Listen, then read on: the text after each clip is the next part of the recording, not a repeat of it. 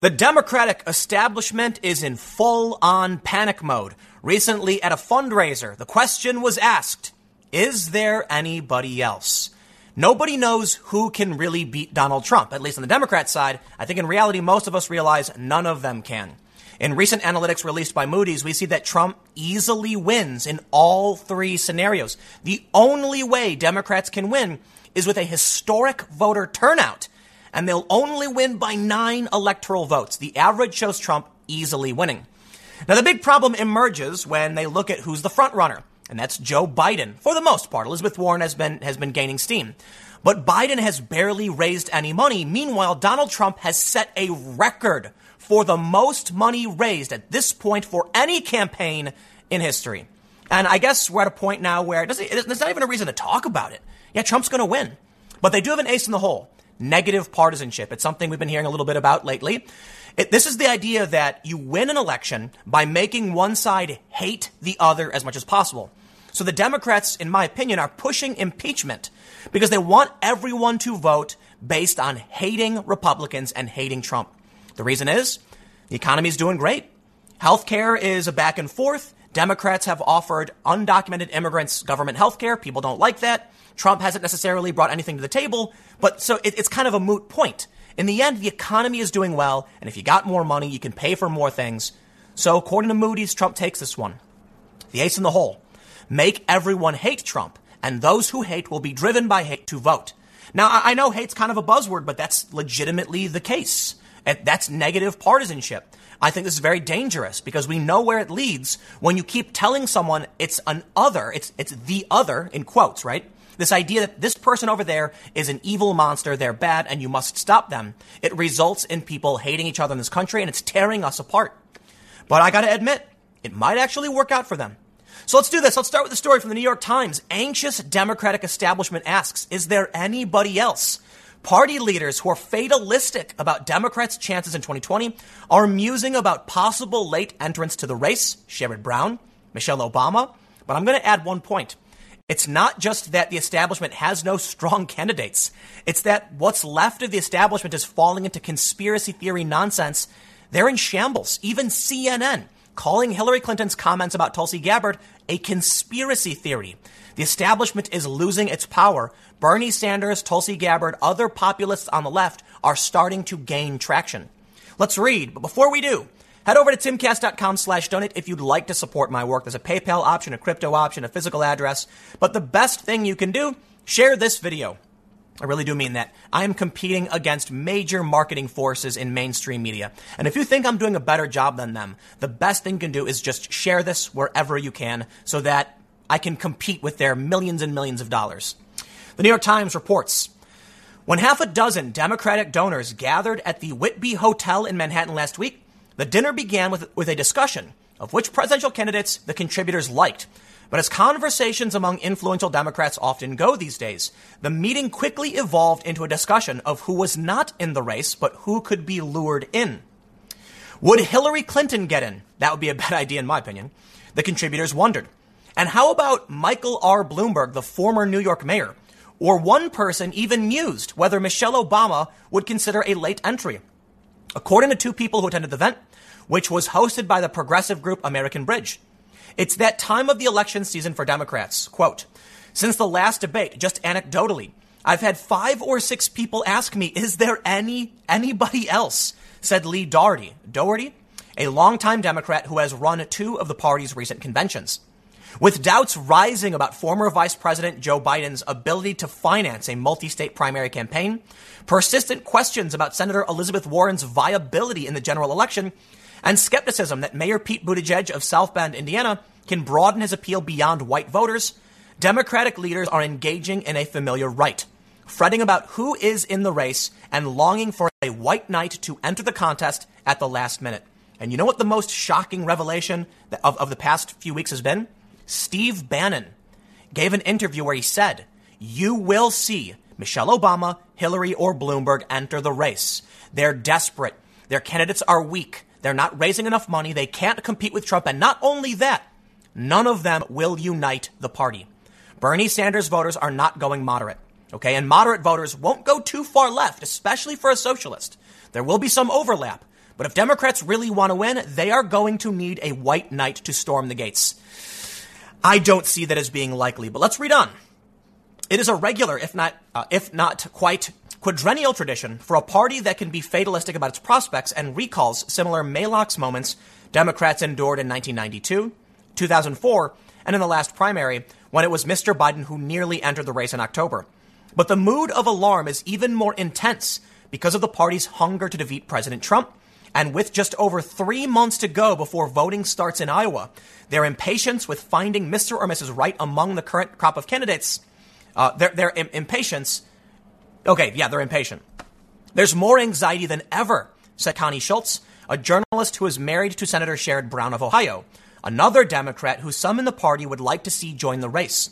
We're both getting the calls. I've been surprised by some who've called me.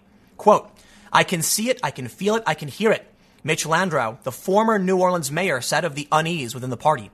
He said he thinks Mr. Biden is best positioned to defeat Mr. Trump, but called the former vice president's fundraising a real concern. Biden's lackluster debate performance and alarmingly low cash flow. He has less than $9 million on hand, not even half of some of his rivals, has fueled the Democratic disquiet. But if the causes of the concern are plain to see, what exactly can be done about it is less clear. Well, I'll tell you what, man. If there's anybody that I find myself shocked to be agreeing with in this moment, it is none other than Alexandria Ocasio-Cortez. While our politics may differ, I believe our disdain for the Democratic establishment is fairly united. Ocasio-Cortez tweeted in response to the story, if 2 years and 20 plus candidates aren't enough for you, I don't know what to tell you. And I completely agree with the sentiment. And this is coming just after AOC endorsed Bernie Sanders. I think she sees what most of us are seeing. Now, the Democrats just can't pull it off. Look, I know she's going to go around saying Bernie Sanders will win, but I think this is a really honest take on these things. I don't know what to tell you, Democrats. If you can't figure it out now, I just don't see you winning. Let's read a little bit more from the New York Times about what they think can be done. But then I want to get into the crux, the core of this video. I believe the Democratic establishment is burning down. I think they're nearing their end. With the rise of Ocasio-Cortez and Bernie Sanders' popularity, even Tulsi Gabbard now being propped up in the news because of Hillary Clinton, we can see this whole mess is the progressives overtaking the establishment. And I love that for a lot of reasons. Though I don't agree with many of the issues from many of the progressives, I'm more concerned about the more deceitful nature of politics, right? But I think what we're seeing with Hillary Clinton and Tulsi Gabbard is a sign the establishment has lost control. I mean, when CNN's Aaron Burnett calls Hillary Clinton, someone pushing a conspiracy theory, you can see they've stopped holding back for Hillary. And now they're pushing her out. She's done. The establishment has lost. And it's becoming clear to the remnants of the establishment which side of the Civil War they must choose if they want to be winners. And guess which side that is? It's Bernie Sanders, but interestingly enough, it's also kind of Tulsi Gabbard. CNN defending Tulsi, many from the left and the right defending Tulsi, Donald Trump defending Tulsi. Guess what? If you are on Hillary's side, you are the fringe today. You have lost your power in the Democratic establishment. That should be shocking to many people. Let's read more. The New York Times says, even some of those being wooed acknowledge that it can be hard to discern between people just being nice and those who genuinely want them in the race. Mrs. Clinton and Mr. Bloomberg have both told people privately in recent weeks that if they thought they could win, they would consider entering the primary. But that they were skeptical there would be an opening, according to Democrats who have spoken with them. Let me stress, the most important takeaway so far is that Mrs. Clinton has expressed she would enter if she sees the opportunity and thinks she will win. Take that, because these candidates they have are not strong enough. Now, let's be real. After everything I just said about Tulsi Gabbard and Hillary Clinton, yes, she's not going to win either. She's lost it. And this is why Trump supporters have been laughing and cheering over the prospect of Hillary entering the race. I mean, look, if Trump beat her the first time, he's definitely going to beat her the second time when he is sitting on a record economy with record fundraising levels. Hillary Clinton is not your bet. You know who is? Michelle Obama. I think Michelle Obama is the best bet to actually go up against Trump because she's more of a moderate. Obama is widely popular. And let's be real, Michelle Obama's got charisma. Hillary Clinton, Sorry, no dice. But I also think it's unrealistic to assume Michelle would actually enter the race. They say, former Secretary of State John F. Kerry, who associates say has wondered aloud about whether he should have run and has found it hard to watch Mr. Biden's missteps, has also been urged to get in. But he still thinks the former vice president, who was once his longtime Senate colleague, is the party's best nominee. Well, I'm sorry, man. Money talks, BS walks, okay? Joe Biden has none. Okay, look, $9 million. It's a lot of money, okay? He's got a lot of money. But he needs to run a multi-state primary. He's not going to pull it off, okay? Look, the people giving Donald Trump money are saying more than a vote ever will, in a lot of ways. I understand they're different and votes are very important. But somebody who's not only willing to pull the lever for Trump, but also hand out cold, hard cash, that says a lot. And guess what? They're not willing to give cash to Joe Biden. Bernie Sanders, on the other hand, I believe, has raised the most, around $30 million. And I do believe many moderates would get behind Bernie Sanders. I think it's fair to say, I think at this point what we're seeing is that Bernie has the best chance. But let's do a reality check. The establishment still has some power. A lot of it, okay? The donor class, they're still there. They haven't been, wiped out completely, but we can see them dwindling. They want Elizabeth Warren because she is on their side. She endorsed Hillary Clinton. They don't like Tulsi Gabbard because she endorsed Bernie. And Bernie is still an independent. So in the end, they're going to want Elizabeth Warren or Joe Biden. Joe Biden can't fundraise. You'll see Elizabeth Warren. That's what I'd be willing to bet. They say, after another Obama administration official who weighed a campaign at the start of the year, former Attorney General Eric Holder. Okay, if you're reaching to the bottom of the barrel to pull up Holder, you must truly be desperate to call to him for help. I think this is what we're seeing. They've got nothing left. They're talking about all of these candidates who they hope might reinvigorate that establishment. But I'll tell you what, it's not just that Trump is sitting on a record economy. It's not just that Trump has fundraised more for his reelection campaign than all other presidential campaigns in history. It's not just that Moody's Analytics is saying Trump is going to win in all three forecast models. It's that the Democrats are in a state of civil war between the moderates and the progressives. Without this unity, they will not succeed. Andrew Yang supporters, many of them will not vote Democrat. Tulsi Gabbard, many of them will not vote Democrat. I mean, if they don't win the primary. If Yang wins the primary, the Yang gang will step up in full force. If Tulsi wins the primary, her supporters will be there in full force. If Bernie wins the primary, Yang voters probably won't vote for him. Some Gabbard supporters would definitely vote for Bernie, but there's no unity. On the Republican side, they're all gonna vote for Trump. I think, looking at everything, the only thing they have, as I mentioned earlier, is the ace in the hole, is negative partisanship. Get people to vote not based on Bernie, not based on any of the candidates, but based on hating Donald Trump. Think about it. If none of these candidates have any charisma, any strength, and there's no unity, the one thing they can unify someone around is not the Democratic Party. It's three simple words. Orange man bad. They want to ignite the voter base by going after Trump and accusing him of scandal after scandal. However, they made one grave misstep. Check this tweet out. For those watching the Clinton-Gabbard spat for Russia, yes, they are doing it again, and yes, it's working again. The Kremlin's strategy for the 2020 U.S. election, secure the base, split the opposition. I'm sorry. The establishment has completely lost the plot. I feel bad for Nancy Pelosi and Chuck Schumer because they're still there, right? They're still in Congress, and they're desperately trying to use impeachment to win.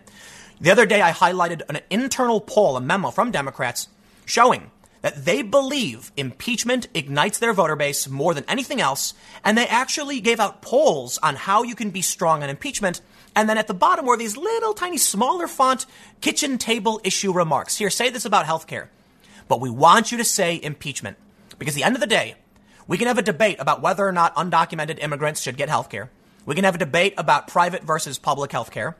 But people are going to argue on the Democrat side, and you need unity. So ignore the Democrats and just focus on hating the president. Well, here's what they're doing now. And this is what's thrown them off base.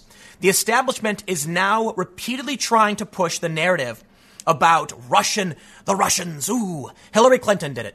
Sorry, we're not buying it. Trump supporters and Gabbard supporters coming together and the president himself saying, basically, how dare you Tulsi Gabbard has served this country both in the National Guard and in Congress. And you know what? The other day, Trump did an interview with Hannity where he said, I wish she said this sooner so people would realize she's crazy. She's nuts. Yes, I'm sorry. If you think Gabbard, Jill Stein, and Trump are Russian assets, you've lost it. Now, here's their argument. The argument is they're trying to prop up a leftist, a populist. Here's what he's saying, right? Divide and conquer. Populists on the political right were the primary focus of Kremlin influence heading into 2016, with a political left getting the remainder. This formula will likely reverse in 2020. Now, I really, really hate the whole Russia stuff, but I bring this up to show you it's their Hail Mary. The establishment Hail Mary, their last-ditch effort with reckless abandon to try and save whatever they have is to scream Russians about all of us. You're a Trump supporter? I disagree with you on some policy issues. But they're smearing all of us together, and now they're actually uniting the populists on that front. It is backfiring. It was a grave, grave error. And it shows you the panic in the Democratic establishment is not just because they have trash candidates. It's because it's not just about their trash candidates. It's also, we can also see it in the Russia collusion narrative. I'm sorry. You can try and push it all day and night. But I tell you who is on the side of Trump and Tulsi Gabbard, and it is the most unlikely of allies. My word, it's BuzzFeed. That's right. In 2018, BuzzFeed wrote this story. Stop blaming Russian bots for everything. I'm not convinced on this bot thing, said one of the men behind the Russian bot thing. BuzzFeed, of all outlets, goes through the facts, saying it is dubious and there's no proof. Knock it off. In 2018. Today, the editor-in-chief of BuzzFeed News tweeted it out saying, hey, check this out. And you know what? I got to hand it to BuzzFeed News. They're right.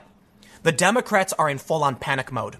They're scared of Tulsi Gabbard, so they'll smear her in a desperate bid to try and protect what they have. But all they have done is rallied populist left and populist right together. And I got to admit, there's even some establishment conservatives who are taking the opportunity to praise Tulsi Gabbard.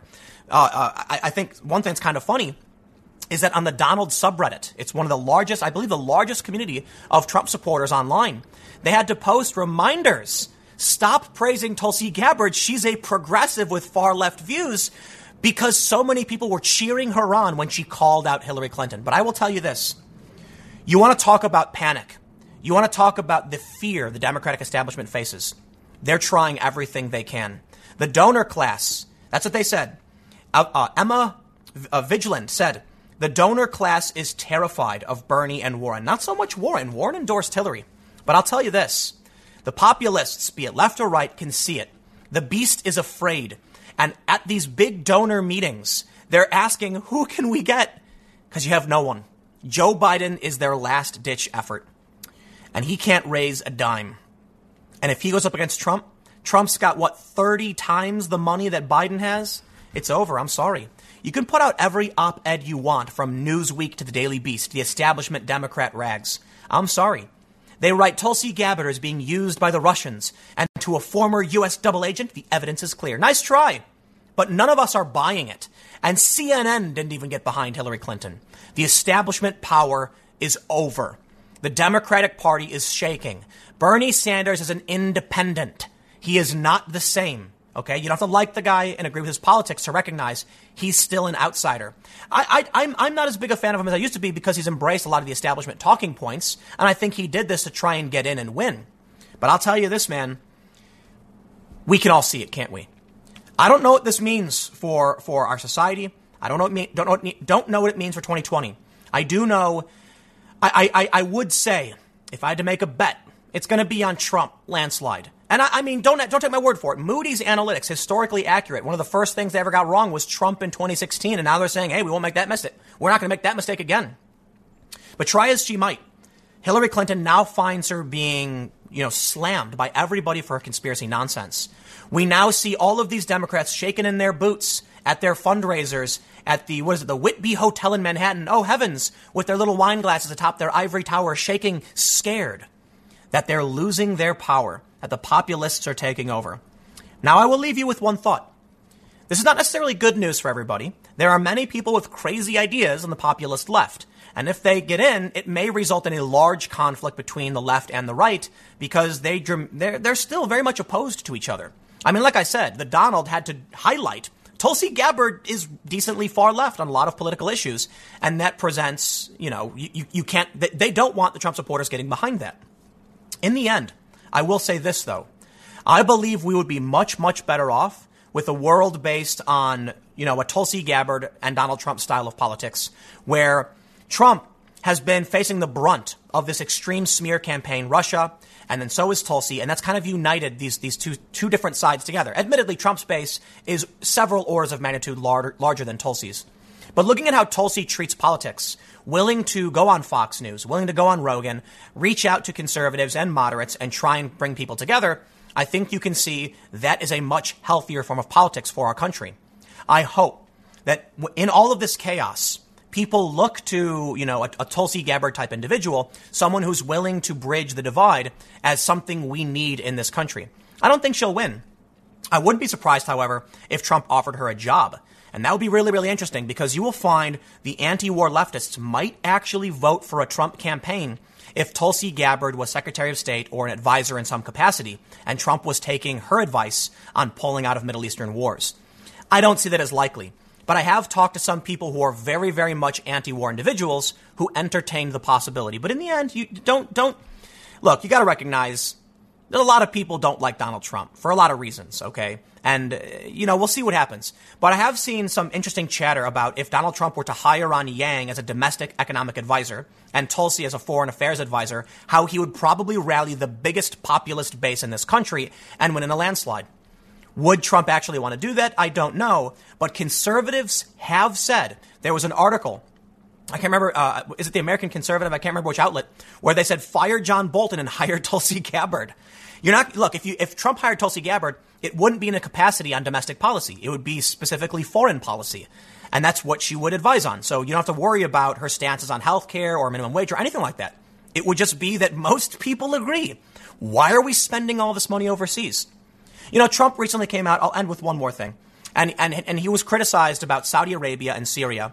There's going to be some troops left in Syria. He said he's trying to end the wars, but he may have to start some, because of Iran and all that stuff. I respect him addressing this. I respect him more for canceling the strike on Iran. And I would be very, very, very concerned if he would entertain the possibility of more war. But I can respect that he addressed it, although I still think it's wrong. All right. At least he'll go that far.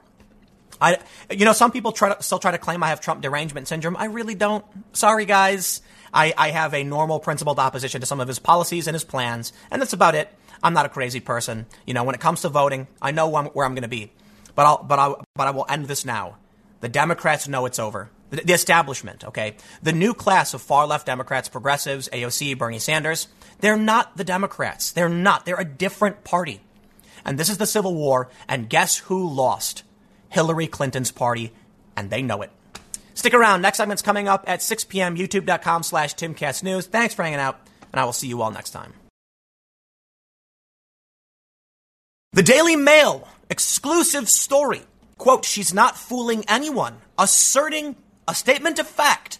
Ilhan Omar lives a double life of secret hookups and romantic vacays to Jamaica with her married aide, as they live together on and off and even talk of marriage.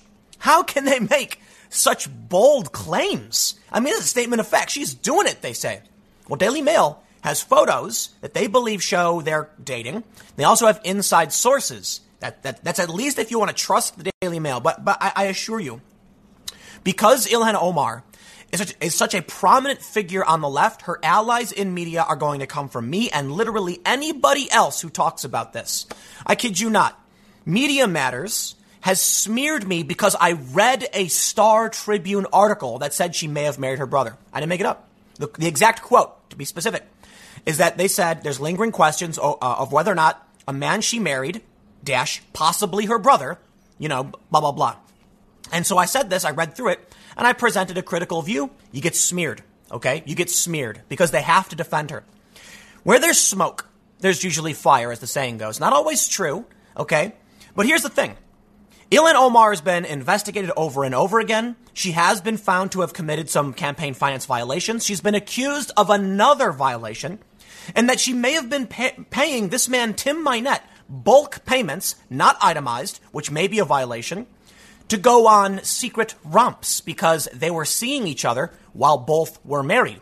Tim Mynett is, I believe, a political consultant.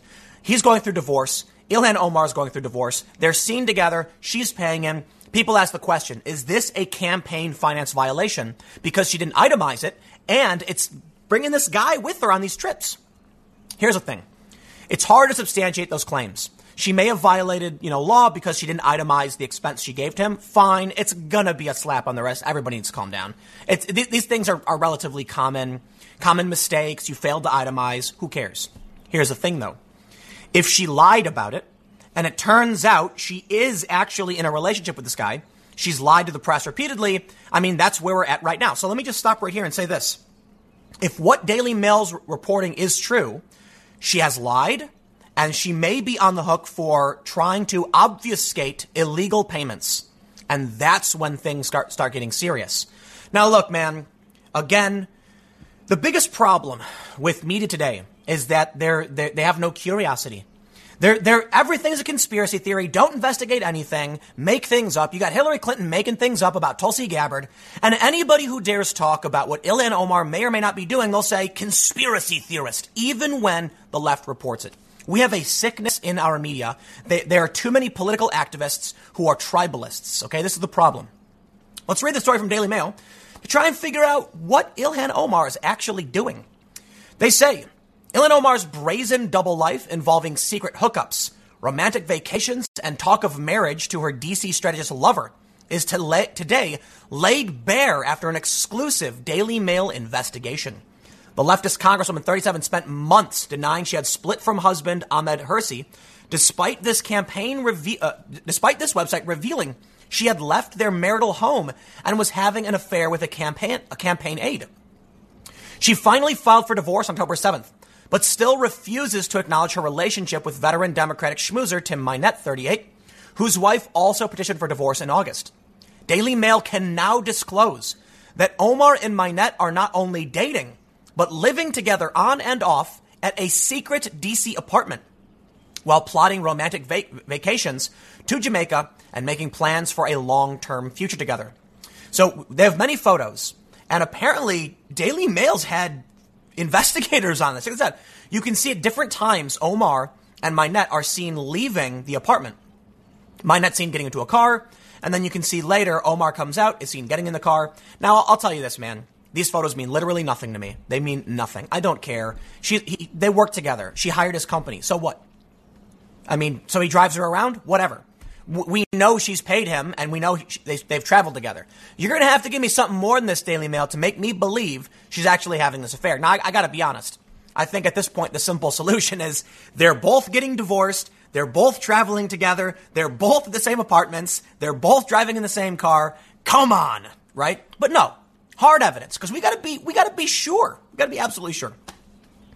So they say a well-placed source told the Daily Mail, quote, Tim is still pretending there is nothing going on, but neither of them are fooling anyone. Omar is an elected representative.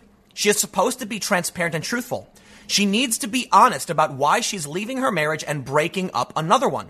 Well, do they have a source? Listen, man, you're going to have to call the Daily Mail a liar. And the Daily Mail is certified by NewsGuard, okay? NewsGuard, for those that don't know, it's a third-party rating agency. I am very critical of NewsGuard, but the point is, NewsGuard is biased, okay? They ignore mainstream fake news all the time. But when the Federalist put out a story that was challenged by the left, they immediately go in and give the Federalist a bad rating. I don't care if the Federalist is good or bad. I care that whenever fake news comes out and I say, look at this story, they say, so what? They ignore it. And then when one fake story comes to the Federalist, they go, oh, stripped you of your certification. So I doubled down on why I use NewsGuard. Because if you're going to accuse, if NewsGuard is pointing in one direction and you can see they have a bias and they're going to say Daily Mail is credible, then argue with me all day. Okay, fine.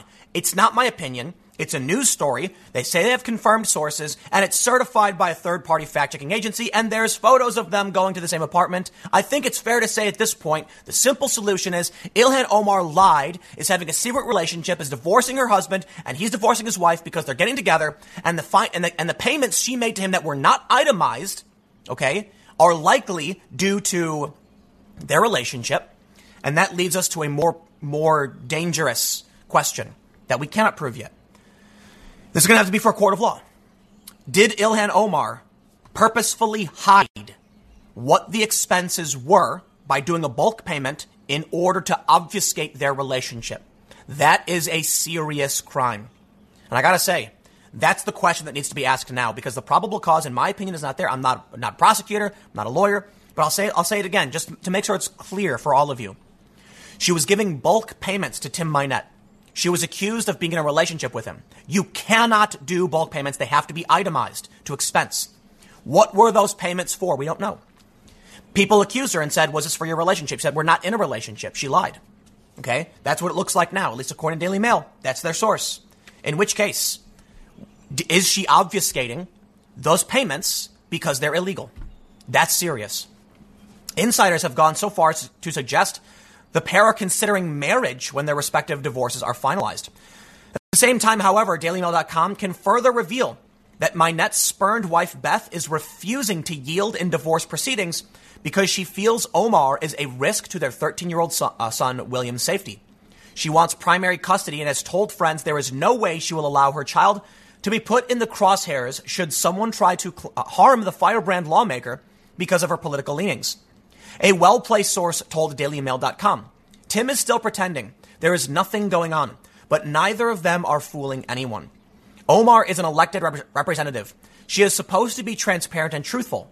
She needs to be honest about why she's leaving her marriage and breaking up another one. Right now, they are more or less living together whenever she is in D.C. They say they travel as business associates when they are staying in the same hotel rooms. They are even planning a romantic vacation at Christmas. The suspicion is that when their divorces are finalized, they will quietly decide to make it official. Maybe then the lies, the hypocrisy, and all the sneaking around will finally come to an end. Well, I'll tell you what, man. If they have a source saying they're sharing an apartment together, and Daily Mail has shown them entering and exiting the same apartment at different times, that's substantiating the claim to a certain degree. Again, man, politics is so insane right now. It's hard to know what's true and what isn't. It is a nightmare. Okay, trust me. I read these stories every day.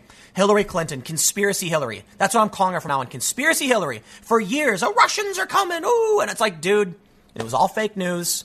The Russians weren't coming. There was some minor internet campaign that had very little effect. And Trump wasn't working with Russia. And Tulsi's not. Jill Stein's not. They smeared Jill Stein because there's a photo of her sitting at a table with a bunch of Russians because she was at a conference that Russians were at. It's so insane. Conspiracies nonstop. Okay? And here I am absolutely detesting conspiracies and even being skeptical about whether or not this is true when they're definitively saying it. And they call me a conspiracy theorist. And there you go. That's where we're at right now. There is no fact. There is no reality. We have no idea what's true anymore. Boy, politics is messed up, ain't it? Let's read a little bit more. They say, so we read that part.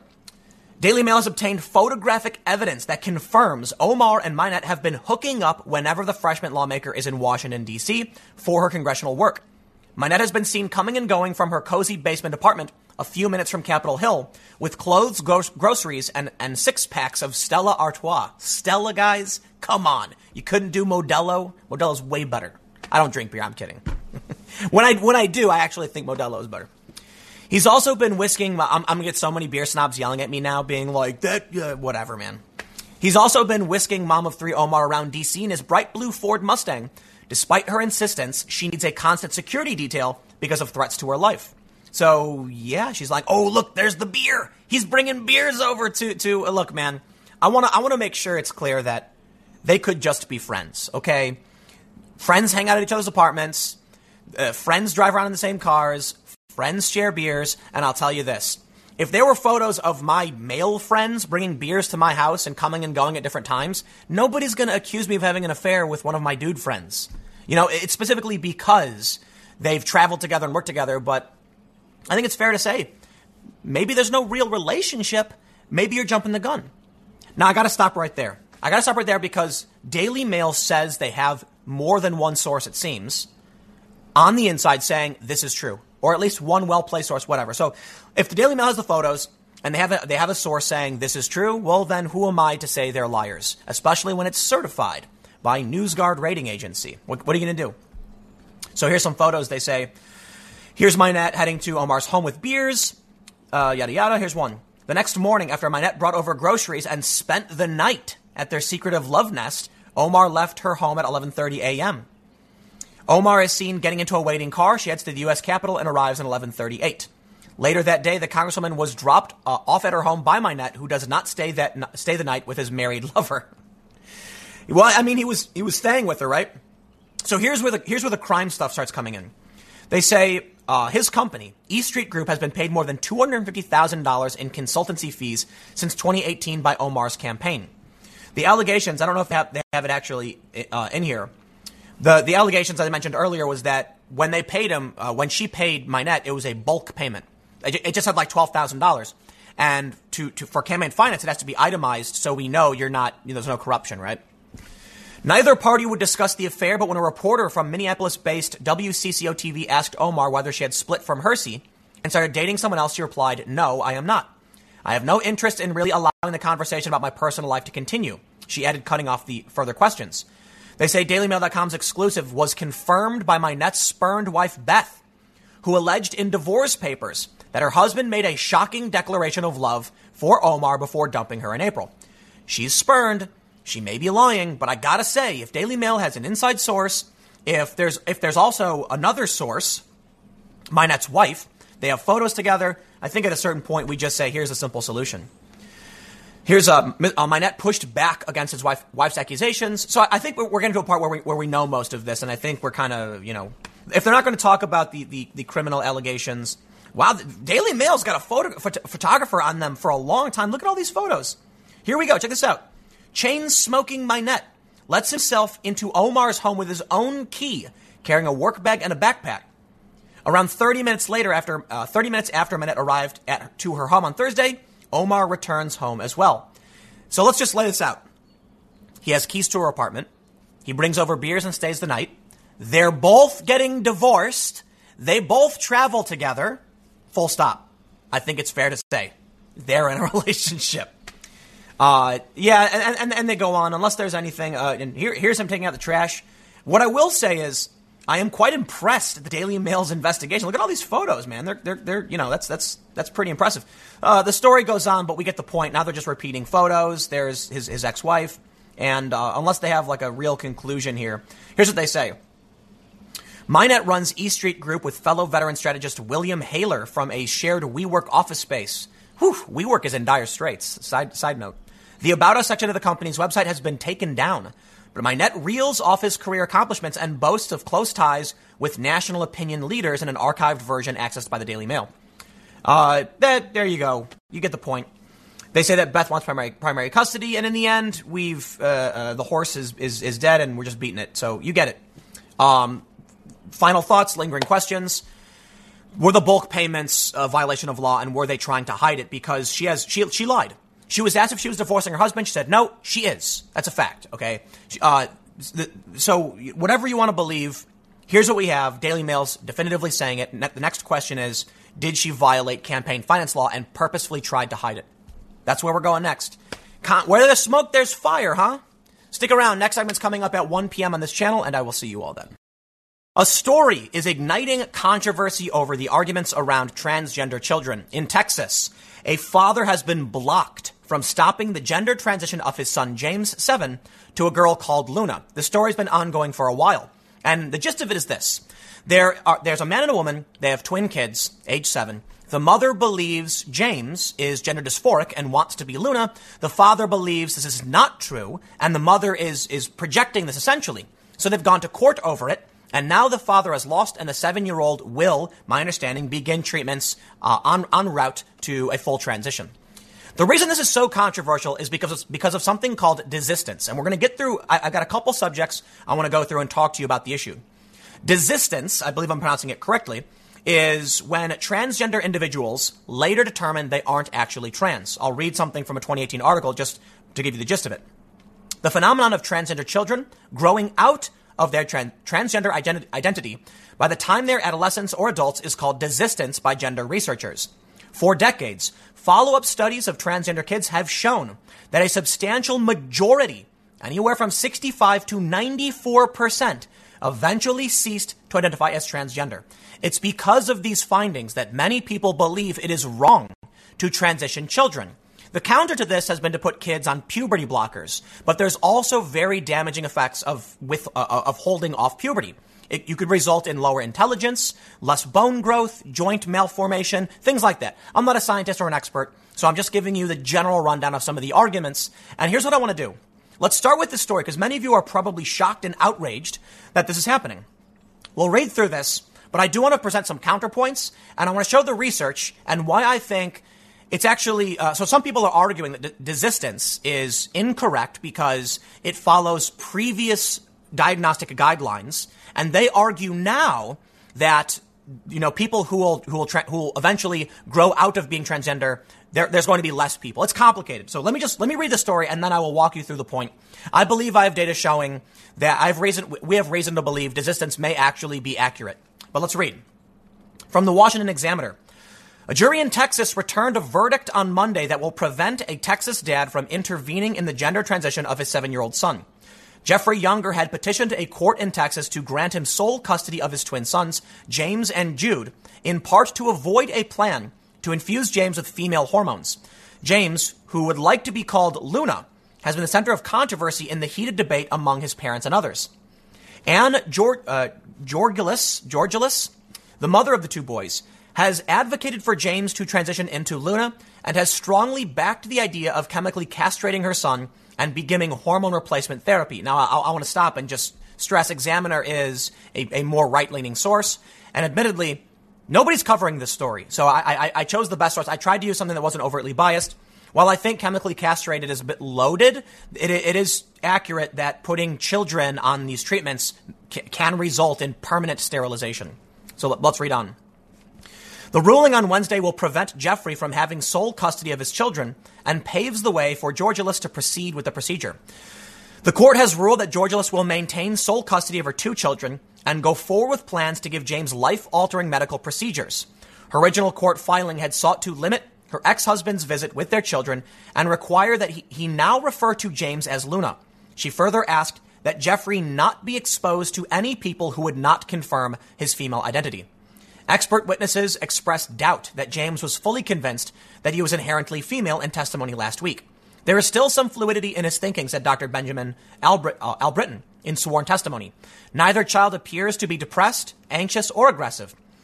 James gave no indications of other significant psychological difficulties. There are no laws currently preventing a legal guardian from giving a minor puberty blockers or hormones. Georgelis has additionally secured a letter of recommendation for transition for James from a woman associated with a gay children's therapy center. This is a letter of recommendation that my client, James Younger, aka Luna, begin the process of becoming a patient of the Genesis Clinic so that she can receive a full psychological assessment for gender dysphoria and potentially take hormone blockers, said a letter from Rebecca Uhr from Dallas Rainbow Therapy. So I'll make a few points before we actually get into the science. For one, it seems like the letter of recommendation isn't immediately saying they are going to make this child transition. The quote actually says they do a psychological assessment, in which case it may result that they don't move forward. I'm not going to, the details are going to be, few and far between. It's a very contentious political subject. I want to make one political point, a question I have for the transgender community and for this, individual's mother. And I ask this in good faith. We don't allow children to do many things. We don't allow them to imbibe alcohol. We don't allow them to smoke cigarettes, and we don't allow them to smoke marijuana in places where it's recreationally legal. We do this because we know there are effects that'll have on the body for a long term, which can be negative. Is it okay if a parent determines that their child can drink alcohol? The reality is no, you can't. If you are a parent, you cannot give alcohol to your kids. Now I know, I'll stop here. It's not a one-for-one analogy. Hormone therapy for a mental, I don't know what to call it, for a disorder, dysphoria is completely different from recreational drugs. I understand. The point I'm trying to bring up is not that they're the same, but at what point do we allow parents to override legal precedent? And at what point do we allow children to decide they should do something? The better question would be, in my opinion, child marriage. If a child says they want to marry an adult, can the parent tell the government, yes, I condone this? In many instances, I believe the answer is actually yes. And in some places, the answer is no. The reason I bring this up is because most people in this country would reject the notion of child marriage outright, whether it's legal or not. They will say, no way, I'm not going to let my kid do this. But here's the thing. Marriage is not a permanent alteration to the individual's body. In which case, what about a child choosing who they love and want to marry is different from a child going on hormone blockers, which will have long-standing and permanent effects. I ask this in good faith. I am not saying it's a perfect analogy, and there may be a simple answer.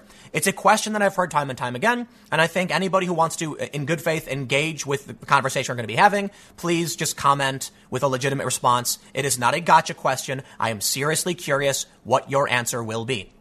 For those that are very concerned about this, I want to mention the stories go both ways. A few years ago, in the UK, a 7-year-old was put into the father's custody after mother raised him as female. This story is from 2016, and it is an inversion. This is in the UK. They say that the mother had caused High Court Judge Mr. Justice Hayden ordered for the child to be moved into his father's care because his mother had caused her son a great deal of emotional harm. You're seeing this story now. There's a lot of outrage, but there's an inverted version of the story which got much less attention several years ago. I bring this up just to say, a lot of people are acting right now like this is the apocalypse. They're saying this precedent is being set. We can't allow this. Hold on. First and foremost, these are different countries. I understand that. Secondly, we don't know all of the details of what the jury decided and why. We can make a lot of assumptions. It's probably not a good idea. In the end, I understand the political arguments. I understand the ramifications of the story, and I will respect people's opinion, to a certain degree. So have them. Let's get into the real issue here. There's something called desistance, and they say that 65 to 94% of children who identify as transgender eventually grow out of it. The argument then being that if they're much, much more likely, 94% is huge. If they're much more likely to grow out of it, and we have seen cases where, trans children have eventually determined they were incorrect. There was a 60 Minutes Australia documentary on it. Blair White has talked about it. If it's much more likely they will not be trans growing up, perhaps we should not we present a greater risk by putting them on hormone blockers or by transitioning them as children. One of the arguments has then been just do blockers because once the child desists in adolescence, you can then take them off puberty blockers. And that is sort of a compromise coming from the trans rights community, but it is still true that hormone blockers, puberty blockers, will have long-standing permanent effects on cognition and vision and joints and things like that, at least according to what I've read. Now, here's the actual counter-argument from the researchers. This is kqed.org. They actually say that one of the criticisms is that the numbers of the percentages for what they've rated for desistance are actually incorrect. So here's what they say. One reason many researchers believe it's unnecessary to delay the social transition of a child is that they don't think the research on desistance is valid. In other words, they think the number of children who grow out of their transgender identity has been vastly overblown. So in this circumstance, they're talking about a social transition, meaning you can take a 7-year-old child, you can change their name, you can give them different clothes, and they can be, female presenting in their social life without doing anything else. And so they argue that won't have permanent, long-lasting effects on the child. I would argue, however, it would have a very interesting and long-lasting psychological effect because, when you're 7, you're absorbing a lot of information. And arguably, there's a pro to a social transition. You might have an understanding of how society treats little girls as you grow up and grow older, but there will be permanent mental effects. Now, they say that the number of children who grow out of it has been vastly overblown, and this is what they argue. They say this school of thought holds that because the criteria for a diagnosis of gender dysphoria, previously called gender identity disorder, was less stringent in the past, the earlier desistance studies included a large cohort of children who today would not be diagnosed with gender dysphoria. Gay boys who may have been experimenting with different ways of expressing gender, but who were never really transgender in the first place. They say, quote, the methodology of those studies is very flawed. because they didn't study gender identity, said Diane Ehrensaft, director of mental health at UCSF, Child and Adolescent Gender Clinic. Those desisters were, a good majority of them, simply proto-gay boys whose parents were upset that they were boys wearing dresses. They were brought to the clinics because they weren't fitting gender norms. Now here's where I'm going to stop and push back on this. Not a researcher. There's probably a lot of things I don't know, and that's fair. But I have to ask this question, and I have to present a counterpoint. If it's true, they have made the criteria for gender dysphoria much more stringent than gender identity disorder. And they're arguing now that back then, children who were not trans were being diagnosed as trans. It should follow, to a certain degree, we would see less transgender children, correct? I mean, gender dysphoria has more rules, more determinant factors as to what makes a child trans versus identity disorder. Notably, there's 8 for gender dysphoria, but only 5 for gender identity disorder. If it is harder to get diagnosed as gender dysphoric, wouldn't we see less kids being diagnosed? In fact, the data shows us otherwise. From the Houston Chronicle, according to the Williams Institute at UCLA, which studies orientation and identity law and public policy, the percentage of trans adults, an umbrella term used to describe those whose gender does not match with their gender assigned at birth, has doubled in the last 10 years from 0.3 to 0.6%. In a 2006 survey, a survey discovered that 1.2% of Boston high school students identified as trans. And in a recent issue of the journal Pediatrics, researchers showed that 2.7% of Minnesota's youth identify as trans and gender nonconforming. Similar to trans, gender nonconforming describes those who reject gender expectations that assume only females can do femininity while only males can do masculinity. I think it's important for the conversation we're having to differentiate between gender dysphoria and gender nonconformity. Here's the issue. To be gender dysphoric, you have to have a strong dislike of one's anatomy. So if anyone can be a woman, so this is one of the big challenges I see with the trans rights argument, trans rights side. They argue that a woman can have male parts. Okay, but gender dysphoria requires that you have a strong dislike and a strong desire for the physical, sexual characteristics that match one's expected gender. Meaning, to be diagnosed as dysphoric, you have to be binary. Non-binary is something totally different. Take a look at this story. She-Ra and the Princess of Power introduces non-binary character Double Trouble, voiced by non-binary star Jacob Tobia. I actually think the story's fine and cool, but it does raise some questions. This is Jacob Tobia, who is a non-binary individual. You can see they do things that are traditionally considered feminine. And the character in She-Ra is non-binary. I think it actually makes sense. You have an androgynous character that can shapeshift. It's very, very much like an anime called Full Metal Alchemist. If you're not familiar, a homunculus is an artificial human, and one of the characters in Full Metal Alchemist, whose name is Envy, is completely androgynous, without gender, and has the ability to shapeshift. And that's kind of a point made in that show, and this is very similar. In this show, they've hired a non-binary identified actor to play the role of their shapeshifter character. Here's the thing, though. Non-binary and trans are very, very different. In this circumstance, Jacob Tobia, whatever his orientation is different from his identity. We can see that for the most part, non-binary just simply means he does traditionally feminine things. But if the argument is that, gender is a social construct, gender dysphoria has guidelines which say it's not, it's actually biological. We need to separate those things if we're going to have a real conversation. Because this is not transgender. This is somebody who wants to appropriate female social behaviors.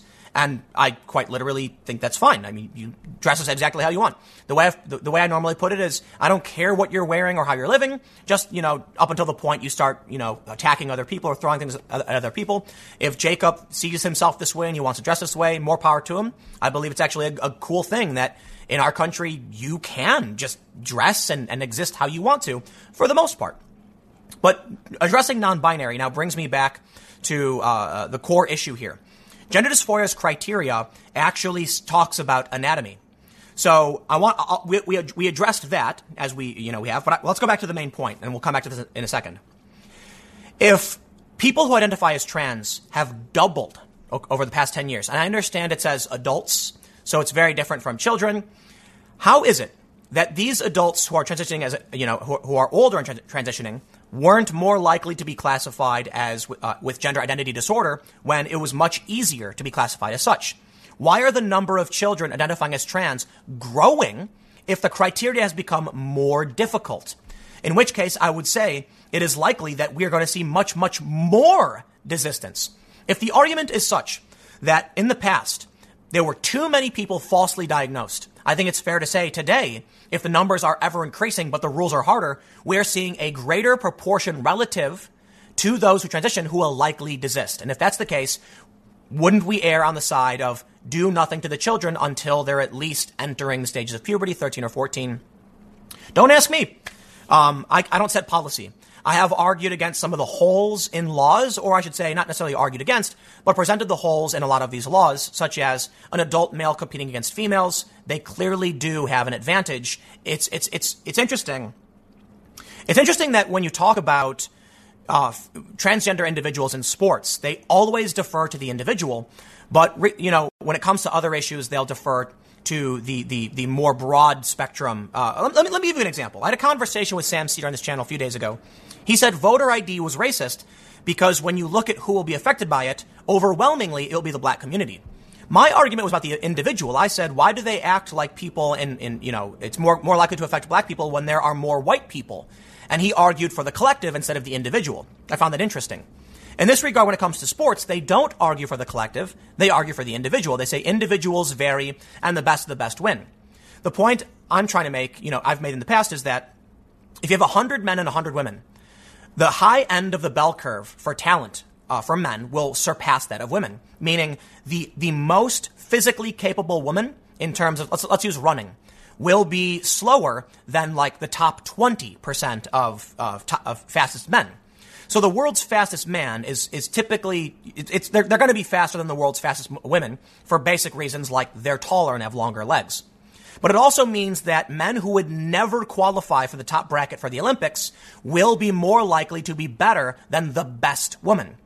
And I'm not saying all men. I'm saying there will be a tiny, tiny, tiny percentage of men who are not good enough to be the best, but are still better than the best females. In which case, you will have a decent, disproportionate amount of people who transition who are more likely to have surpassed some of the better women. In which case, I don't know what the solution is other than a transgender bracket specifically for trans women. I don't really see a problem with that. Then you're dealing with a more fair and balanced approach. And we've created women's sports specifically so that biological females have a space to compete against each other. Wouldn't it then make sense to have a trans woman bracket and a trans man bracket? I think that would, make a lot of sense. So anyway, I bring all these things up simply because they're questions I have, and they play into the role of the Texas father who's being stopped from, the court has ruled against him. My question to everybody, in complete good faith, and I hope it gets taken that way, but it probably won't, is to reiterate, if the criteria for dysphoria is much more stringent, then why are we seeing substantially more children identify as trans? You can't simultaneously argue that there was an overdiagnosis in the past, so we made the rules harder, and that's why desistance is wrong. But at the same time, with the rules being harder, we're seeing way more trans kids. This plays into the idea of something called rapid onset gender dysphoria, where they believe social pressures are convincing parents and children that they're likely trans when they're not, and then they're seeking out treatment, and they get diagnosed. It may also be true that because in the past, parents likely would not bring their kids. They would say, no, you're my kid. I don't accept this. It is socially unacceptable. You will not go to the doctor. That's another reason why we're seeing more kids. It is more socially acceptable. Therefore, more parents are willing to bring their kids in to be diagnosed. You tell me what you think. Present to me your questions. I do all of this in good faith because it is a very sensitive issue that gets everybody angry. YouTube will delete my channel and all these other things just for talking about this stuff. So I ask everybody to have a calm and rational conversation. Talk about what you think. Am I wrong? Let me know. Next segment will be coming up at 4 p.m. at youtube.com/Timcast. It's a different channel, and I will see you all there. I was kind of surprised to see the story, and then I thought about it. Nope, it's not surprising at all. Miley Cyrus said on one of her live streams, "You don't have to be gay." And now she's facing a huge backlash, which is kind of confusing. She didn't say anything wrong. And this is why, at first I was surprised. I was like, why would Miley Cyrus, who's bi, be facing a backlash for saying this? But then I thought about the it's okay to be straight and the okay to be white thing, where basically the goal was to make an innocuous statement so that the left would freak out, proving the point of the right that I guess it's not okay to be white or to be straight. So they've done a bunch of these campaigns. There's one where they said that something about Islam being right about women. And this kind of fell in line with that. And so I saw it, I was thinking about it, and I'm like, did Miley Cyrus just put it in, like, did she just basically do it's okay to be straight? Let's be real. She didn't. She did nothing wrong, and she's still facing a backlash. This is one-upping all of those troll campaigns, because when you do that campaign where you put the sign up that says it's okay to be whatever, the people are saying it's not about what the sign says, it's about the fact they're trying to agitate. Miley Cyrus wasn't trying to agitate, and what she said was substantially less important or bombastic than those troll campaigns, and she still got a backlash over it. I don't know what this says, but I will mention one thing as we read into this to figure out what's going on. And it's something I refer to as the scaling problem. Let's say you have like 1,000 followers on Twitter. You tweet something. One person complains. 0.1%. Who cares? Is one person. Let's say you have 10,000 followers. Now 10 complain. Let's say you have 100,000. Now 100 complain. You see 100 complaints lined up, and all of a sudden you're like, whoa. So here's the thing. This backlash she's facing may be a fraction of a percent. But there's enough to where you can see it. And this is what the press does all day and night. Nonsensical things happen that no one cares about, but because just a tiny bit relative to the total amount of people see it, they will act like 2 tweets about something warrants a news story, thus creating fake controversy. Let's read the story, though. You don't choose your sexuality. Miley Cyrus defends herself against furious LGBTQ backlash after telling fans, quote, "You don't have to be gay." But she can't resist another jab at sucky ex Liam Hemsworth. Well then, they say Miley Cyrus has faced backlash from the LGBT community after telling her fans in an Instagram live chat that you don't have to be gay. But you don't! Wait, what? She's facing a backlash for saying this? Is the implication that you do have to be gay? Come on. This is getting weird. The singer, who came out as bisexual 4 years ago, has defended herself after the comment attracted criticism during the social media talk on Sunday night. Attempting some damage control, a repentant Miley later clarified her controversial comments in a tweet posting Monday, but she couldn't resist making another comment about her sucky exes. I don't care about Miley Cyrus or her exes. It's bad enough I have to read this. You don't got to put in the Liam Hemsworth stuff. Oh, I know who her exes. Thank you, Daily Mail, for making. Now you all know it too. So we can all wallow together in knowing things we probably don't want to know. So she posted this to Twitter. I was talking about sex, about sucky guys, but let me be clear, you don't choose your sexuality. You are born as you are. It has always been my priority to protect the LGBT community I am part of. Happy Monday. Oh, now I get it.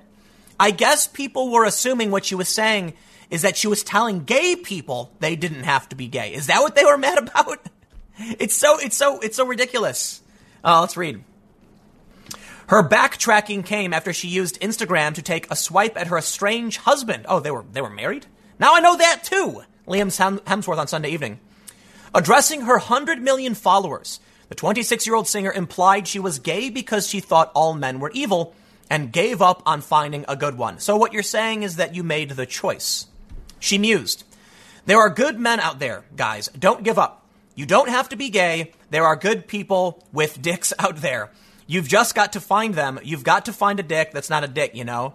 So let's just be sane for a second. What she was saying was she left a guy and then thought she was going to swear off guys and only be with girls. And then she realized she doesn't have to do that. She can find a good guy. And she articulated it poorly. And everyone got mad at her for saying, you don't have to be gay. Is there more? Why are we reading about Miley Cyrus? Anyway, I always thought I had to be gay because I thought all guys were evil. But it's not true. There are good people out there that just happen to have dicks. I've only ever met one, and he's on this live. She's referring to her new beau, Cody Simpson, who appeared on the live with her. The pop singer debuted her romance with Cody on October 4th. Now, why are you telling me this? Just 2 months after announcing her separation from Liam in August. Side note, can I ask a question? What's the point of marriage if all of these people get married and then divorce and then remarry right away? It's like you weren't even married, okay? Marriage is literally till death do us part. But it's like today, none of these people are really married as far as I'm concerned. This is not marriage. You're just dating, okay? This is called dating. And when you get a divorce, you're not, whatever.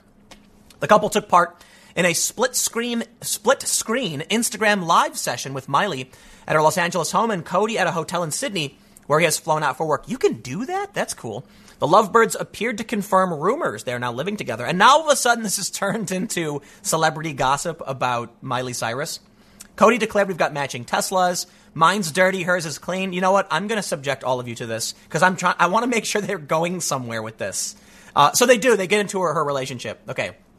Later in the discussion, the pair once again appeared to confirm they've moved in together. I don't care. Miley, who has dated both men and women in the past, enjoyed a brief romance with Brody Jenner's ex, Caitlyn Carter, 31, after splitting with Liam.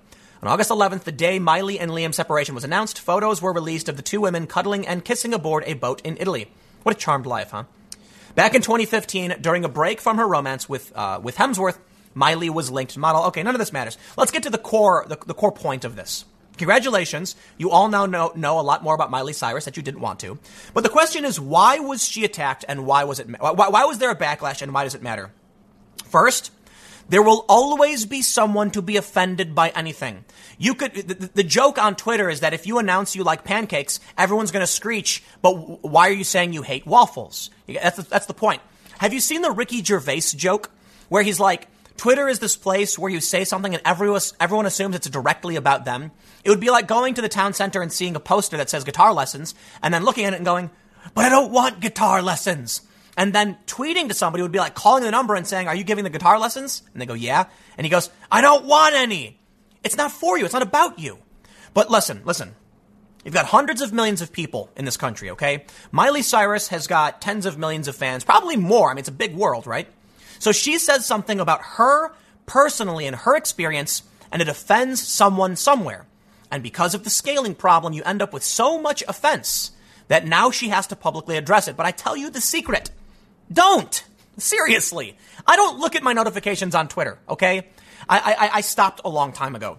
It used to be when I had just under 100,000 followers, I would, go through and I'd talk to people because it was manageable. But it's not manageable at all. In fact, my phone has to be on silent because if I turn it on at all, it just goes boop, boop, boop, boop, boop, nonstop, all day nonstop.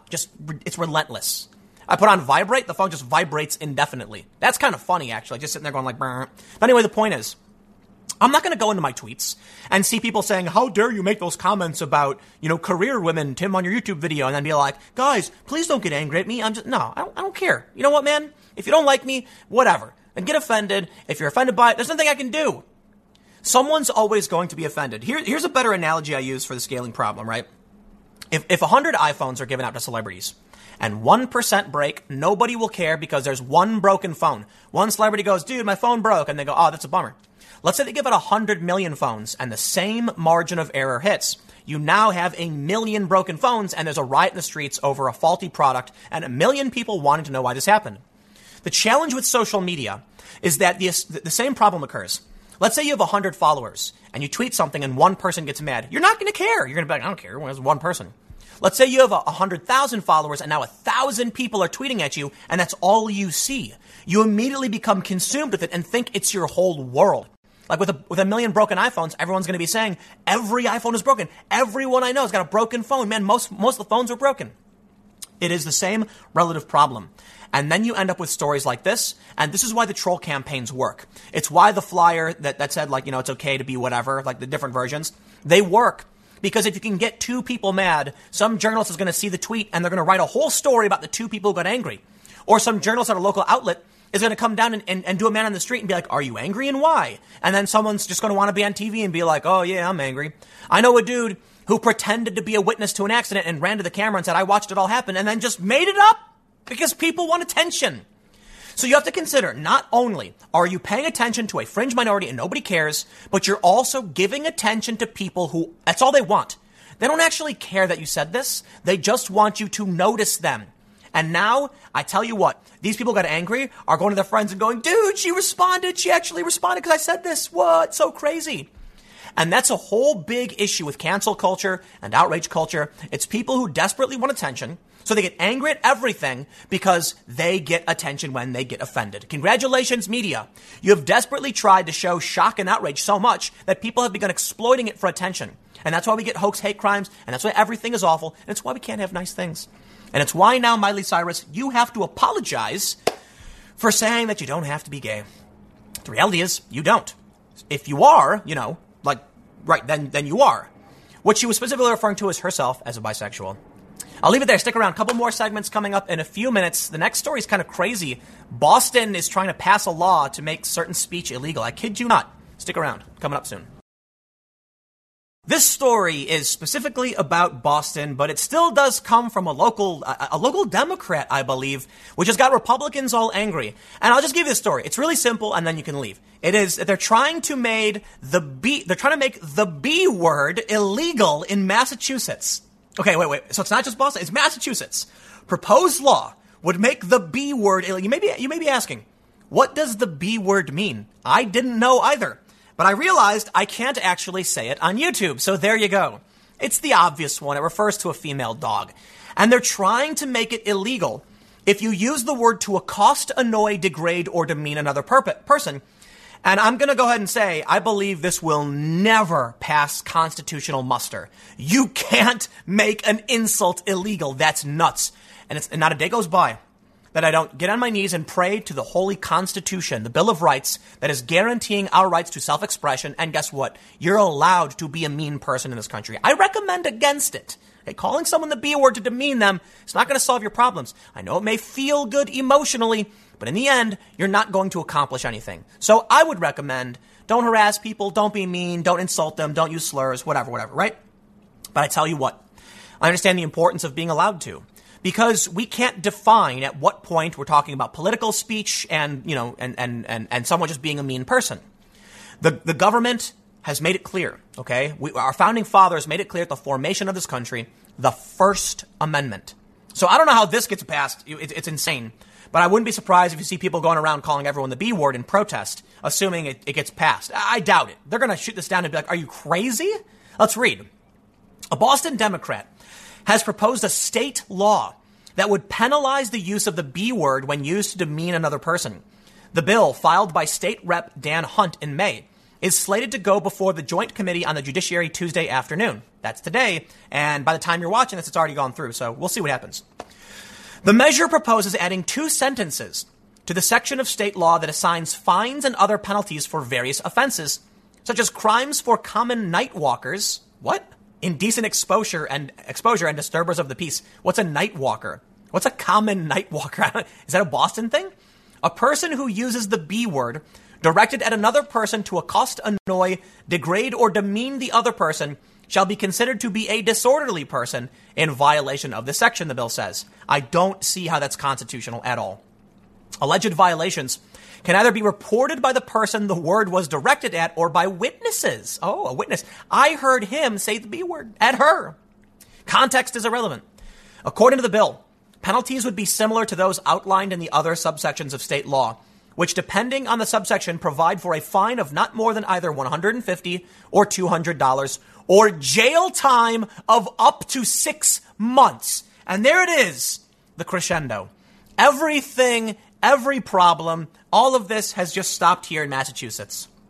They are proposing putting you in jail for 6 months for insulting a person. This is why we have a Bill of Rights. Because if we didn't, this would already be law. Because some overly sensitive snowflake despot type figure would be like, I don't like people insulting me. Make it a crime.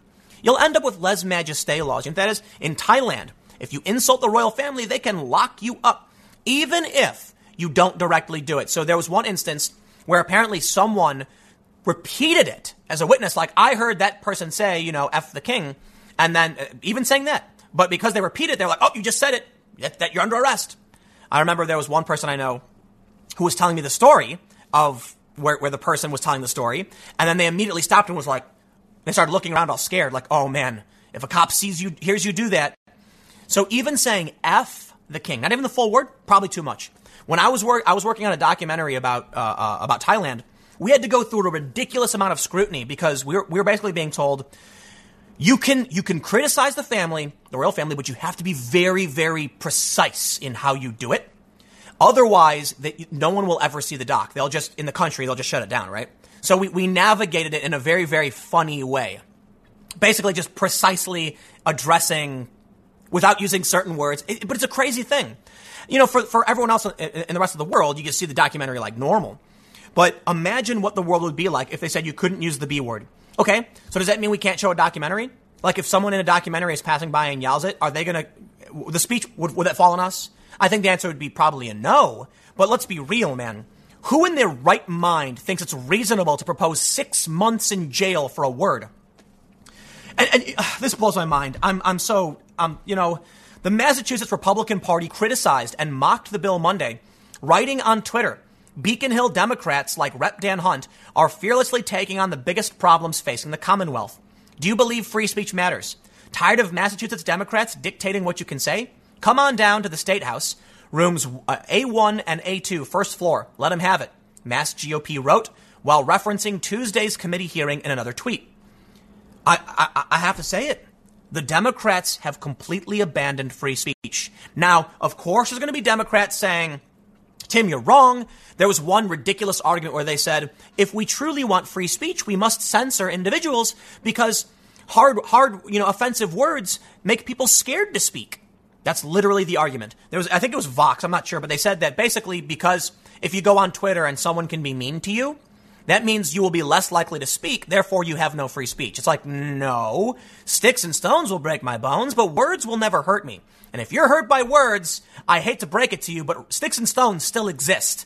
And that's going to be a rude awakening when you experience what it's like to get hit with a stone, right? I'm not saying you should or anyone will, but these things happen. That's their argument. No, in reality, say whatever you want, just don't incite, don't direct, don't give instruction, okay? There are limits, and I think that's fair. But how crazy is it that we're at this point? Allsides.com, if you're not familiar, is a bias rating agency for news organizations. They determine if it's left, right, far right, or center. And one of their criteria for whether or not they view you as left or right is that on the right, they specifically address free speech. And on the left, they don't. They're more in favor of restrictions and censorship. And now you have it. Here you go. I understand this is just a Massachusetts thing. Okay, it's not just Boston, it's Massachusetts. And they're trying to ban a mean word. But make no mistake, this will not be the first. This is probably not the first, but it will definitely not be the last. The people who are trying to get these rules on social media are trying to circumvent law.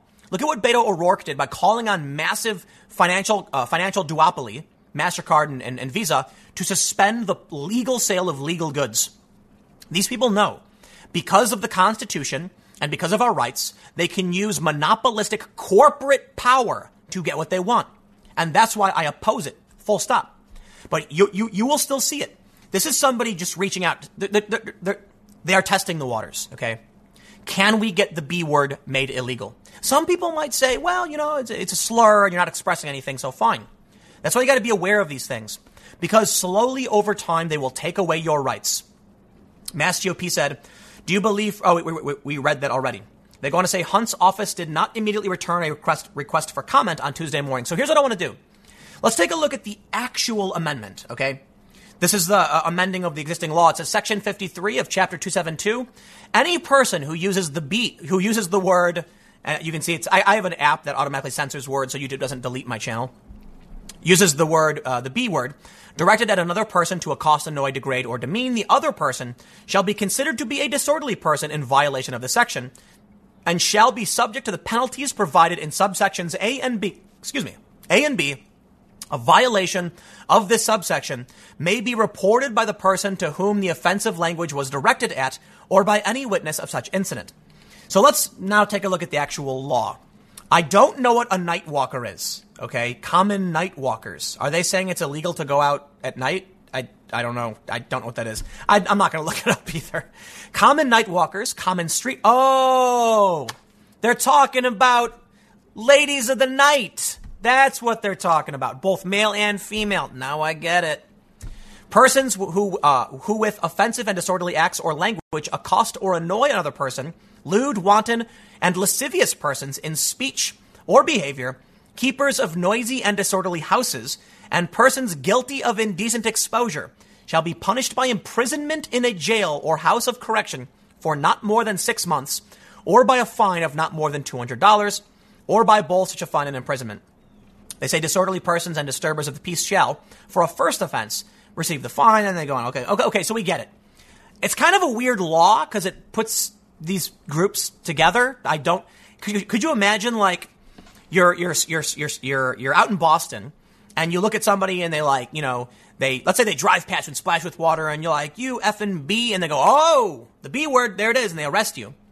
And then you're in court and they're like, what are you in for? And you're like, violation of section 53. And they're like, does that mean you used the B word or you sold your body for money? I think they're not actually, but that's what they're kind of connecting you to, right? I hate to say it, man, but the Democrats have abandoned free speech, and now we're at this point where Massachusetts is actually trying to make the B word illegal. But by the time you've watched this, they'll already have deliberated on it. Maybe it'll just be removed. But look, man, a Democrat actually proposed the amendment to the existing law to ban a word. It's coming, okay? The censorship of speech is coming. And fortunately, we have a First Amendment that I hope will never erode beyond where it's at now. There can be some reasonable, adjustments, but not on insults. It's an expression. I got one more segment coming up in just a few minutes. Stick around, and I will see you shortly. This story is confusing, kind of unrealistic, just overall weird. Rosario Dawson and her family sued over alleged transphobic assault. The actor and girlfriend of presidential candidate Cory Booker allegedly attacked a transgender employee in Los Angeles, the lawsuit claims.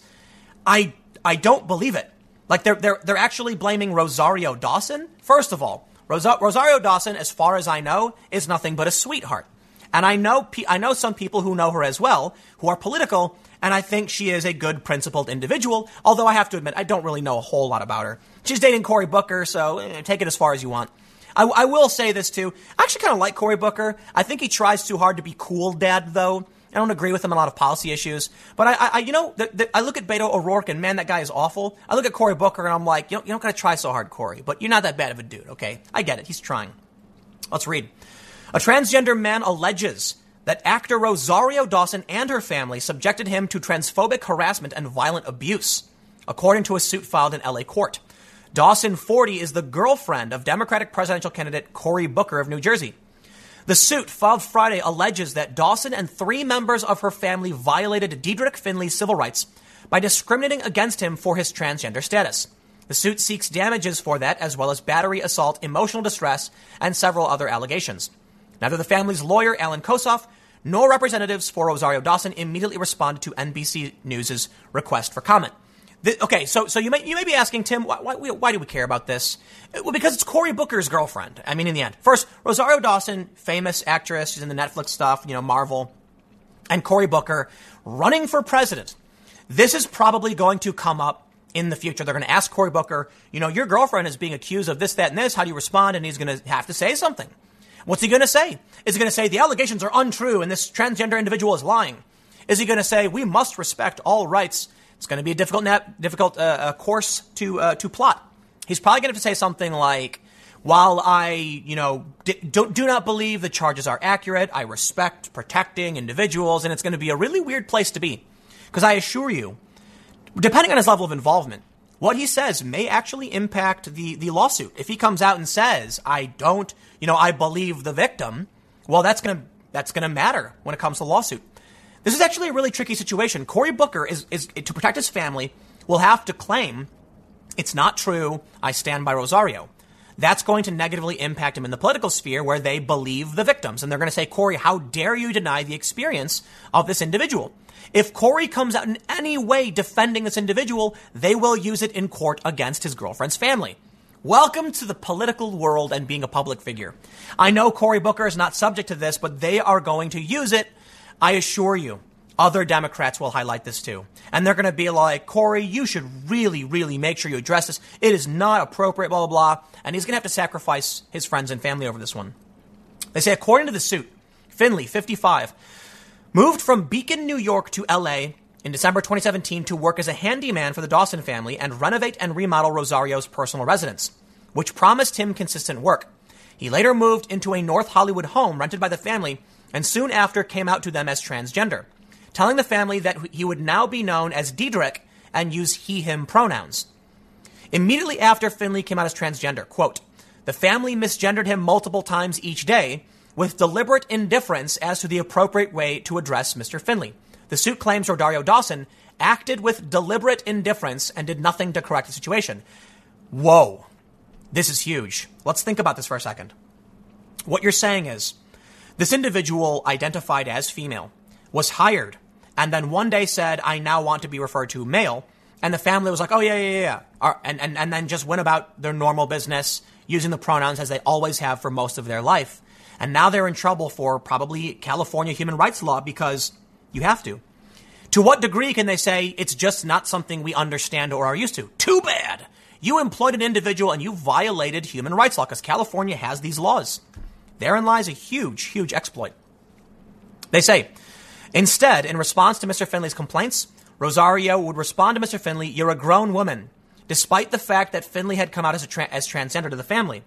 Now, the challenge here is, for one, I don't see Rosario as an overtly conservative individual. I mean, she's dating Cory Booker. But that's a serious charge. And that means, once again, going back to the Booker 2020 campaign, Cory's going to have to deal with this. He's going to have to denounce the comments because no one's going to believe Rosario over the victim. But it's entirely possible that the trans individual did nothing. Like, imagine if someone who was just overly biologically female came up to you and said, like the it's ma'am incident, right?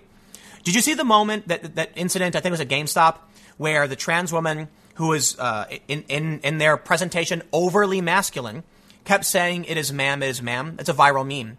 The store clerk couldn't help but say sir over and over again, especially as their adrenaline was running. They were experiencing a fight or flight as this overbearing 6-foot-tall figure was saying, it's ma'am, say it. And the person goes, sir, I mean, I'm sorry. They don't know how to respond. So in that instance, I don't know what happened to that store clerk. I think they may have gotten fired. I don't know. This is a different accusation. But I find it very strange that Rosario be the kind of person to say, you're a grown woman and refuse to do it. The suit alleges that in February of last year, just months after coming out, Finley was ordered to move out but refused to because there was no legal grounds for his eviction. But wait. They don't, what legal grounds? They can serve you with a notice unless they had a lease, I suppose. On April 28, 2018, Finley alleges that the mother worked together alleges the family worked together to assault him. Isabel Dawson, Rosario's mother, allegedly dragged Finley by his arm out of a window and then attacked him. Now this is getting weird. Once Mr. Finley was lying helpless on the ground outside, Isabel, who is substantially larger than Mr. Finley, got on top of Mr. Finley's body and began punching him. While beating Mr. Finley, Isabel screamed, "You're not so much of a man now," which was a clear and denigrating reference to Mr. Finley's gender identity. You know what, man? In the future, everything will be a hate crime. Everything. The suit alleges Rosario Dawson assisted in the assault by sitting on top of him and actively restraining him while he was on the ground to ensure that her mother could continue battering him. Isabel Dawson also allegedly threatened to kill Finley's cat if he did not move out and stomped on his hand during the attack and stole his cell phone, which Finley alleges contained video of the previous threats made against him. A day after the alleged attack, Finley was granted a temporary restraining order against Isabel Dawson, according to the suit. Tasha Alyssa Hill, an attorney representing Finley, told NBC News that her client had no choice but to sue the Dawson family. As his attorney, "We have reached out numerous times to the Dawson family attorney seeking to resolve this before having to file suit," Hill stated. She said after receiving no response, the suit was filed last week before the statute of limitations expired. Hill affirmed the lawsuit's allegation that Dawson's family treatment of Finley was due to his gender identity. Mr. Finley had a good relationship with the family, did work with them in New York, and had a good enough relationship that they invited him to California and offered him a living situation and a full-time working situation for the family. When they did that, they knew him as a lesbian woman. When he came out to California and decided to come out to them as a transgender man, that's when things started going south. Hill said her client just wants just and fair. This is weirdly phrased.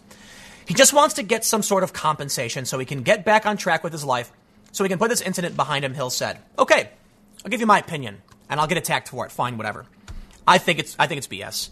I do know it'll end up in the political sphere. I would be surprised if it wouldn't be. Maybe it won't be. But here's the thing. I do not, first of all, what I know about Rosario Dawson is this just doesn't sound like her and her family. But again, I only know her. I don't really know her. I think I met her like one time in passing, maybe not. I don't want to act like I know who celebrities are. That's not what I'm trying to say. I know people who know her, and I've never heard anything like this in the very few times it's been talked about. But think about this. This individual who moved in was an open lesbian woman, and the Dawson family had no problem. And she's trying to claim now that by coming out as transgender, they got angry. That seems kind of strange to me, right? The people who would be openly inviting a lesbian into their home, I don't see them as caring if the person ended up trans after the fact. It seems likely that after they moved in, then all of a sudden the family started being like, we can't live with this person. You see how that works? So, take it for what you will. In the end, it doesn't matter. We know how the court of public opinion works. And Cory Booker is the one who was exposed by this, not Rosario Dawson. She's an actress. She'll say, I don't know, it's an ongoing legal matter. How will Cory Booker respond? Because I'll tell you this, Cory Booker can't deny. He cannot. If he can't refuse. Let's say a reporter goes to him and says, can you comment on the recent allegations of your girlfriend being transphobic? If Cory says, I can't comment, then the trans community, they're going to come out, and the far left are going to be like, how dare you not address these victims? You're protecting your family over civil rights. How can we trust you in office? If he denies the attack even happened, they're going to say, how dare you not believe the victim? And if he says, you know what, you're right, the attack was wrong, that will be used against him by the suit in the court. So you know what? You enter politics, you're between a rock and a hard place. And when you're a high-profile person, you could be the victim to these accusations. Somebody could make an accusation against an average person, and what does it matter? You go to court, you get it resolved. But a celebrity immediately faces backlash in the court of public opinion. And that's bad news across the board you can't get away from. Anyway, I'll leave it there. Let me know what you think. Comment below. Stick around. Next segment coming up tomorrow at 10 a.m. Podcast 6:30 p.m. every day on all podcast platforms. Check it out. Tim Pool Daily Show. I will see you all tomorrow.